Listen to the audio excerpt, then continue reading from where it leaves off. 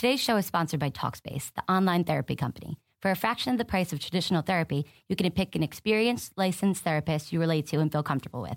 Each and every therapist has at least a master's degree and has completed over 3,000 hours of supervised work. To match with your perfect therapist, go to Talkspace.com/boom.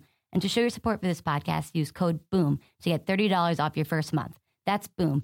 Talkspace.com/boom. BOOM. You are listening to a Hive Talk Live Stinger. Buzz, buzz. Welcome in. That's right. It's a Hive Talk Live Stinger. I know we have some new followers, some new listeners out there. So Hive Talk Live is a live podcast. So we broadcast live every Tuesday at 6 o'clock p.m. on At The Hive at hivetalklive.com. So check us out live on Tuesday, 6 p.m. But then these get turned around as podcasts, and they go up on iTunes, so you can subscribe to us there. Just search Hive Talk Live. So in between the live shows, we like to do some interviews, some talks, some more intimate affairs, and we call those Hive Talk Live Stingers. So that's what you're listening to right now. And when we heard that Jeremy Lin was going to be part of the Charlotte Hornets organization this season, we said we have to do a stinger, and I decided to bring on one of the best writers at The Hive. His name is Nick Denning. Nick, how are you? I'm good. Yeah, thanks for having me on. Absolutely. This is your first time on, right? I don't think you've been on the show before. It is. I'm not going to lie. I'm a little nervous. I've done podcasts before, but this is a big time for me. This is the first time ever being a guest on someone else's show. So awesome. Well, just the fact that you said it was big time right there scores you points. So you're already ahead of the game. Yeah. Well, I want to talk to you about Jeremy Lin. This is obviously a big signing. He has a ton of fans, and we've seen, across Twitter, all of the different organizations getting some growth there just from the Jeremy Lin signing. What makes him a good fit for the city of Charlotte? Well, it's interesting. I think it's almost like a good fit for him. And maybe this is kind of a mutual thing because, reading, Pablo Torre's article on him back in ESPN the magazine back in March, it seems like he just didn't really, like the cities of Los Angeles or New York. Maybe they're just too big. Maybe he wasn't able to get the privacy that he wanted. Charlotte seems to be maybe the environment that kind of suits his personality. A place he can just kind of, have that privacy that he wants. So I think in that sense, it's a good fit for obviously him. And I think, the city will be probably pretty open to accepting him. That's a great point. There's no Kobe Bryant. There's no alpha dog superstar on this team. In fact, the leadership on this team, Kemba Walker, MKG, they tend to lead by example as opposed to, and they certainly don't, berate players in public like you saw with Kobe and Jeremy Lin. So I think the team is a good fit for him. I think you're right. The city of Charlotte, just being sort of a quiet, big city, will, you see Patrick Ewing on the street, nobody's mobbing him. Same with, even with MJ, I think, it's just a different kind of city here in Charlotte. And I think you're right there. And we have to bring up the point. I mean, the reported deal is 2 years, 4 point something or other $1 million, right? And yeah. Jeremy or people around Jeremy have hinted that there were better deals financially on the table for him, and he chose the Hornets organization, Nick. So there has to be something going on there that made this particular opportunity valuable, or this particular opportunity more amenable to Jeremy Lin. Definitely. I mean, I had heard that they were, the other offers, but when I think about that, again, I think of the Torrey piece and, they talked about his upcoming free agency, and he said, I think he was kind of excited for it because it was an opportunity for him to really, choose where he wanted to go. And, if he turned down more money to come here, then obviously that bodes well for the team. It, bodes well for the city as well. Yeah. Guys are looking for opportunity. And you look at across the board, our off-season moves, we've brought in Nick Batum, Spencer Hawes, and Jeremy Lin, 3 guys who are looking to sort of rehab or return to form, in their careers. And so obviously Spencer Hawes and Batum were brought here on trade, so they had little choice. But I think they'll find the same thing that is appealing to Jeremy Lin about rehabbing your career in a place where you have a smart coach, you have media that is, intelligent, that's not, crazy, and fans that are generally accepting of, second chance stories. So yeah, I think definitely. I think you're right. This is a perfect place for Jeremy Lin to rehab his career, and as well as the other guys. Well, let's dig into his game, Nick. What are Jeremy Lin's biggest strengths on the court? I think, it's been kind of talked about a lot, but his pick and roll game is something that's, always been a strength of his. It really worked well in New York when he was with D'Antoni particularly. He's obviously, he's a pretty good shooter. One thing I think is important, he's a better shooter than Kemba Walker. And I mean, that's not a knock against Kemba. Well, maybe it's a slight knock because we'd like him to shoot a little bit better, but he can shoot well from the outside. He can, I think he shot like 43% from the field last season. Another thing that I like is that he can actually score at the rim. That's something that we really haven't had with our point guards in recent years. Ramon Sessions could do it a little bit, but he didn't really have the outside game that Lin does. So I like that he can score from multiple places. So that'll be interesting to see, kind of if he's able to really capitalize on those things. You make a great point there, sort of the relationship the comparisons between his game and Kemba Walker's game. And in fact, I think if they play them together, Nick, and you may agree or disagree, but it's not really if they play them. I believe they'll play these two guys together. It's going to help Kemba's game as well because Kemba can play a little off ball. Jeremy Lin is a good distributor, and it allows Kemba to move around a little bit. And then on the other side of that, Jeremy Lin, good at getting his own shot. He's a great catch and shoot shooter. Had one of the better percentages in the league last year at catch and shoot threes. But he can also find his place on the floor. Because part of me is wondering, both of them are high usage players. Mm-hmm. So, part of me is wondering, could they, they kind of both need the ball in their hands. But when you brought up that point saying how, he can work in the catch and shoot opportunities, I think that could work potentially with Kemba. But I will say I'm not completely sold on the idea of them playing together just yet. Why not? And just because of that, that both of them having to be high usage. Because you think about like how Mo Williams and Kemba Walker played together last year. It didn't really work because both of them just kind of needed to have the ball in their hands to really get things going. But I see what you're saying, with Walker being able to play off ball a little bit more, and vice versa with Lin. I think Lin is a different player than Mo Williams. So I think, I'm warming to the idea, I should say. Well, and let me sort of try to persuade you that it may work a little better than Kemba Mo, because I think last season Kemba got into a mindset that he was one of the few shooters on the team, so he had to go out there and shoot. Whereas this year they've brought in plenty of shooting, and if it goes well, I think Kemba starts to the pressure starts to come off of him a little bit in a way that we saw 2 years ago when McRoberts was on the team, and you had a little bit more shooting around Kemba, and he could work a little more off ball. And my other part to persuade you here is that Jeremy Lin does a great job of drawing attention when he can get to the rim. And so I think that'll open up some things for Kemba as well.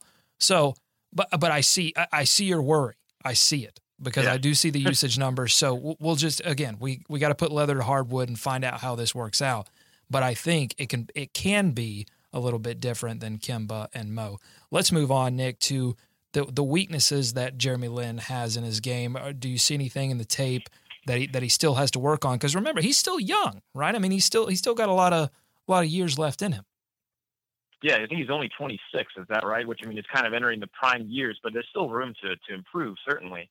I think, and this was, I'm kind of, one thing I'm, again, kind of referencing the Pablo Torre piece, which was great, by the way. It's why I keep kind of going back to it. But, Lin said he wanted to improve his mid-range game. And I was kind of looking up his numbers, and how he shot from that in those ranges last season. And there was a lot of, mid-30s or low 30s. And I know that, the NBA is kind of revolving to this, either it's either 3-point shots or getting to the rim. But, if you think about Lin in the pick and roll, kind of like how Kemba Walker can come off the pick and roll and pull up for a mid-range jump shot. I'm sure Lynn is probably thinking, I could maybe do something, I could improve in that same way, being able to become a better shooter in pull-up jump shots. Defense is something that's always sort of carried him as well. I don't think he's as bad a defender as people are, kind of say he is. But there's obviously always room to improve. He's by no means a good defender, but I don't think he's as bad as people say he is. He does have good lateral quickness. It's just, it'll be interesting to see how Clifford can, how Clifford will work him in the defensive system. Well, I mean, he's played in the West. He's played against some pretty elite competition, and when he's been replaced in a lineup like in Houston, he got replaced by Patrick Beverley, who is an amazing defender. And so that's kind of a bad comparison to say, oh, he was replaced because of his bad defense. No, he was replaced because Patrick Beverley is an amazing defender, and Houston, as a team, couldn't defend many people. So yeah, no, I agree with you. I think that he's gotten a little bit of an unfair rap on defense, and we'll be talking much more in depth on sort of the misconceptions about Jeremy Lin's defense on atthehive.com and here on Hive Talk Live, much more as the offseason wears on. But I think there's something to be said too, Nick, of a guy coming to a team that stresses defense. And Rich Cho talked a little bit about it when the signing was made, that, look, you've got Steve Clifford, who's a great defensive coach. We have one of the best defenders in the league, on-ball defenders in MKG. Just being around that is going to help you tremendously defensively. Don't you agree? Oh, definitely. I mean, it's I think he's going to have more support around him, and I think that'll definitely benefit him a lot. So yeah, I'm not, until I see otherwise, I don't think I'm too worried about, him as a defensive liability. Well, let's, we've talked a little bit about Kemba, how they could possibly maybe kind of work together side by side in some kind of smaller lineup. But let's just talk about their games in general. Are they complementary? Are they analogous? I mean, what's going on here with the two games? Yeah, we've kind of talked a little bit about this, but, they're different in various ways. Like I said, Lynn's a better shooter. But I think Kemba is a more dynamic player. I think he's a better ball handler and, maybe even a passer. I know, Kemba gets a kind of he gets some criticism from some of our fans about his passing ability or decision making. But I mean, his turnover ratio was obviously very low last season. The one thing I mentioned, they're both high usage players, but as you kind of mentioned, I think their differences actually could complement each other despite some of the the current concerns that I have. Interesting. Well, let me ask you this. What do you think the ceiling is for Lynn this upcoming season? I mean, could he possibly sort of fill a sixth man type of role similar to what Mo was when Kemba came back? I mean, is that what you see the ceiling being for Jeremy Lin and Charlotte? Yeah, definitely. And because I was thinking about it, I didn't bring this up when we talked about his fit with the Hornets, but if you think about the second unit, with Lamb and Hawes and Marvin Williams and Kaminsky, a lot of those guys they have to get their own shots themselves. And Lynn could be kind of can sort of lead that second unit and help create chances for all those guys and obviously create chances for himself. Yeah, I mean, he could be I think if we're talking about highest ceiling for him this season, I mean, being one of the better six men in the league, I think is definitely a possibility. Yeah, and just the fact that he's coming to Charlotte and he's excited about it. He's excited about the opportunity. He takes less money. He knows what's at stake for his career. I mean, again, going back to that article by Pablo Torre, like, he's had such an interesting journey, but you get this sense, Nick, that from him that his career is just beginning. He went through that deal in New York, Linsanity, that he doesn't really like to talk about. And, you think after that, and then he goes to Houston, again, gets benched, goes to LA, gets benched. And a lot of people are starting to think, well, I don't know if this Jeremy Lin thing is going to pan out. But I get the sense from him that he's ready to restart his career, and that's really exciting if you're a Hornets fan, right? I mean, because you got a guy that's ready to roll.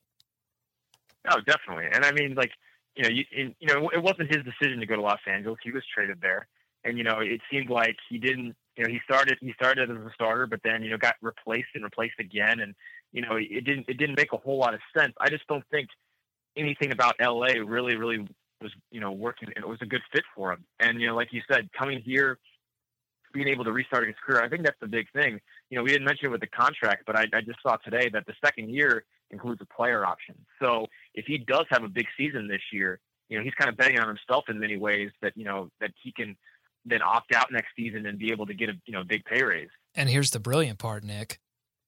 I'm here with Nick Denning, by the way, from atthehive.com. Here's the brilliant part of that, Nick, is that it's a 2-year player option, right? Well, he's already expressed, how excited he is to come to Charlotte. If this is a great opportunity for him, because of the way that the contracts have been structured and the way Cho has been, managing the assets, if you will. I just said on the last episode I hated that term, managing assets, but in this case it's good because we're going to have a lot of money to throw. The Hornets are going to have a lot of money to throw around in the next year or two, and that presents an opportunity to not only re-sign Nick Batum, but also, again, if Jeremy Lin has this bounce back year and garners more money on the open market, the Hornets will have that money to spend. So there's, another benefit to bringing in guys that, again, are trying to rehab or turn the corner in their career, while at the same time signing them to deals that will allow you, financial flexibility to sign the ones that, do actually accomplish that. So really exciting. Last question, Nick. Give me one interesting stat that you found in your research on Jeremy Lin and what that means for, or what that hopefully will mean for his time here with the Hornets. Well, a lot of people talk about this. There's a perception about Jeremy Lin. And one thing that's all perceived that he turns the ball over a lot. But one thing I noticed, I looked up this, last season, is his turnover ratio was actually the lowest of his career. He's actually brought it down every year since he had that, that breakout season. Last season was 13%. Now to compare, Kemba Walker was around 6.6%. So obviously Kemba Walker, doesn't turn the ball over nearly as much. I mean, he's one of the best in the league. But I think, I think when I talk to, certain people about, the Hornets signing Lin, I got a lot of, comments saying, oh, hopefully he doesn't turn the ball over too much. But, he really wasn't. And the other interesting part of that was his turnover ratio was the lowest of his career despite his usage going up. So I think that's telling in the sense that he isn't as turnover prone as one might perceive he is. Yeah. Why are there these misconceptions about Lin? Because you have the misconceptions about his defense. You've got the misconceptions about his turnover ratio. And part of me thinks that it all roots back to the Linsanity thing, where he came on the scene like such a fireball and sort of, we, for some reason or another, tend to react against things like that when they happen. And sort of the Schadenfreude, love to see a guy come back down to earth and kind of pile on. Is that sort of your take on it? Yeah, I mean, I think obviously a lot of people are excited about that, but I wonder how many casual fans have really watched him extensively since, those 2 weeks. It's in the West. Yeah, he spent so much time in the West. Go ahead. Yeah, I was going to say, he spent so much time in the West that it's tough for, the fans here in the East Coast. I mean, it's tough for me to stay up for 9:00 games. Yeah, absolutely. Yeah. I mean, I'll be the first to admit, like, I watched him some, because I actually watched him more last season just because the Lakers were on national TV a lot. But no, you're right. I mean, I think there are some just perceptions just based off of, the Linsanity craze, or just not really doing just a little bit more digging to see that, hey, these perceptions aren't actually, true. So. Interesting stuff, Nick. And also, I read an article in doing my research on our buddies over at Silver Screen and Roll, on SB Nation. And they had an interesting term for it, for the turnovers that Lynn will have by virtue of his trying to create something, and they called it a creation tax. So yes, Lynn and others and Kemba to an extent as well, who try to create off the dribble are going to have, just inherently are going to have more turnovers, but you have to look at all the things that they create when they don't turn the ball over and sort of judge them by that as well. And you can't look at the turnovers in a box. You have to understand that it's part of their overall game and that part of their ability to razzle-dazzle and create something out of nothing. So I thought that was pretty interesting. Yeah, for sure. So I know it'll be cool. I mean, hopefully, he sort of starts to, put away some of these perceptions as the season, starts.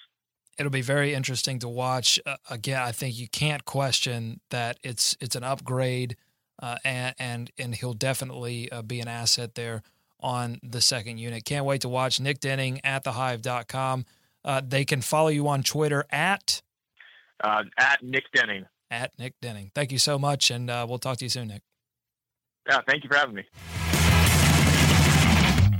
Napa know-how. It takes a lot to get excited about a bag, but most bags can't save you 20% on auto parts. That's 20% off headlamps, 20% off oil filters, 20% off virtually anything you can fit inside the 99-cent Napa reusable bag. So tell your buddies, there's a bag they just have to check out. Quality parts, helpful people. That's Napa know-how. Napa know-how. At participating Napa Auto Parts stores while supplies last. Minimum 3 items. Exclusions apply. Offer ends 10/31/17.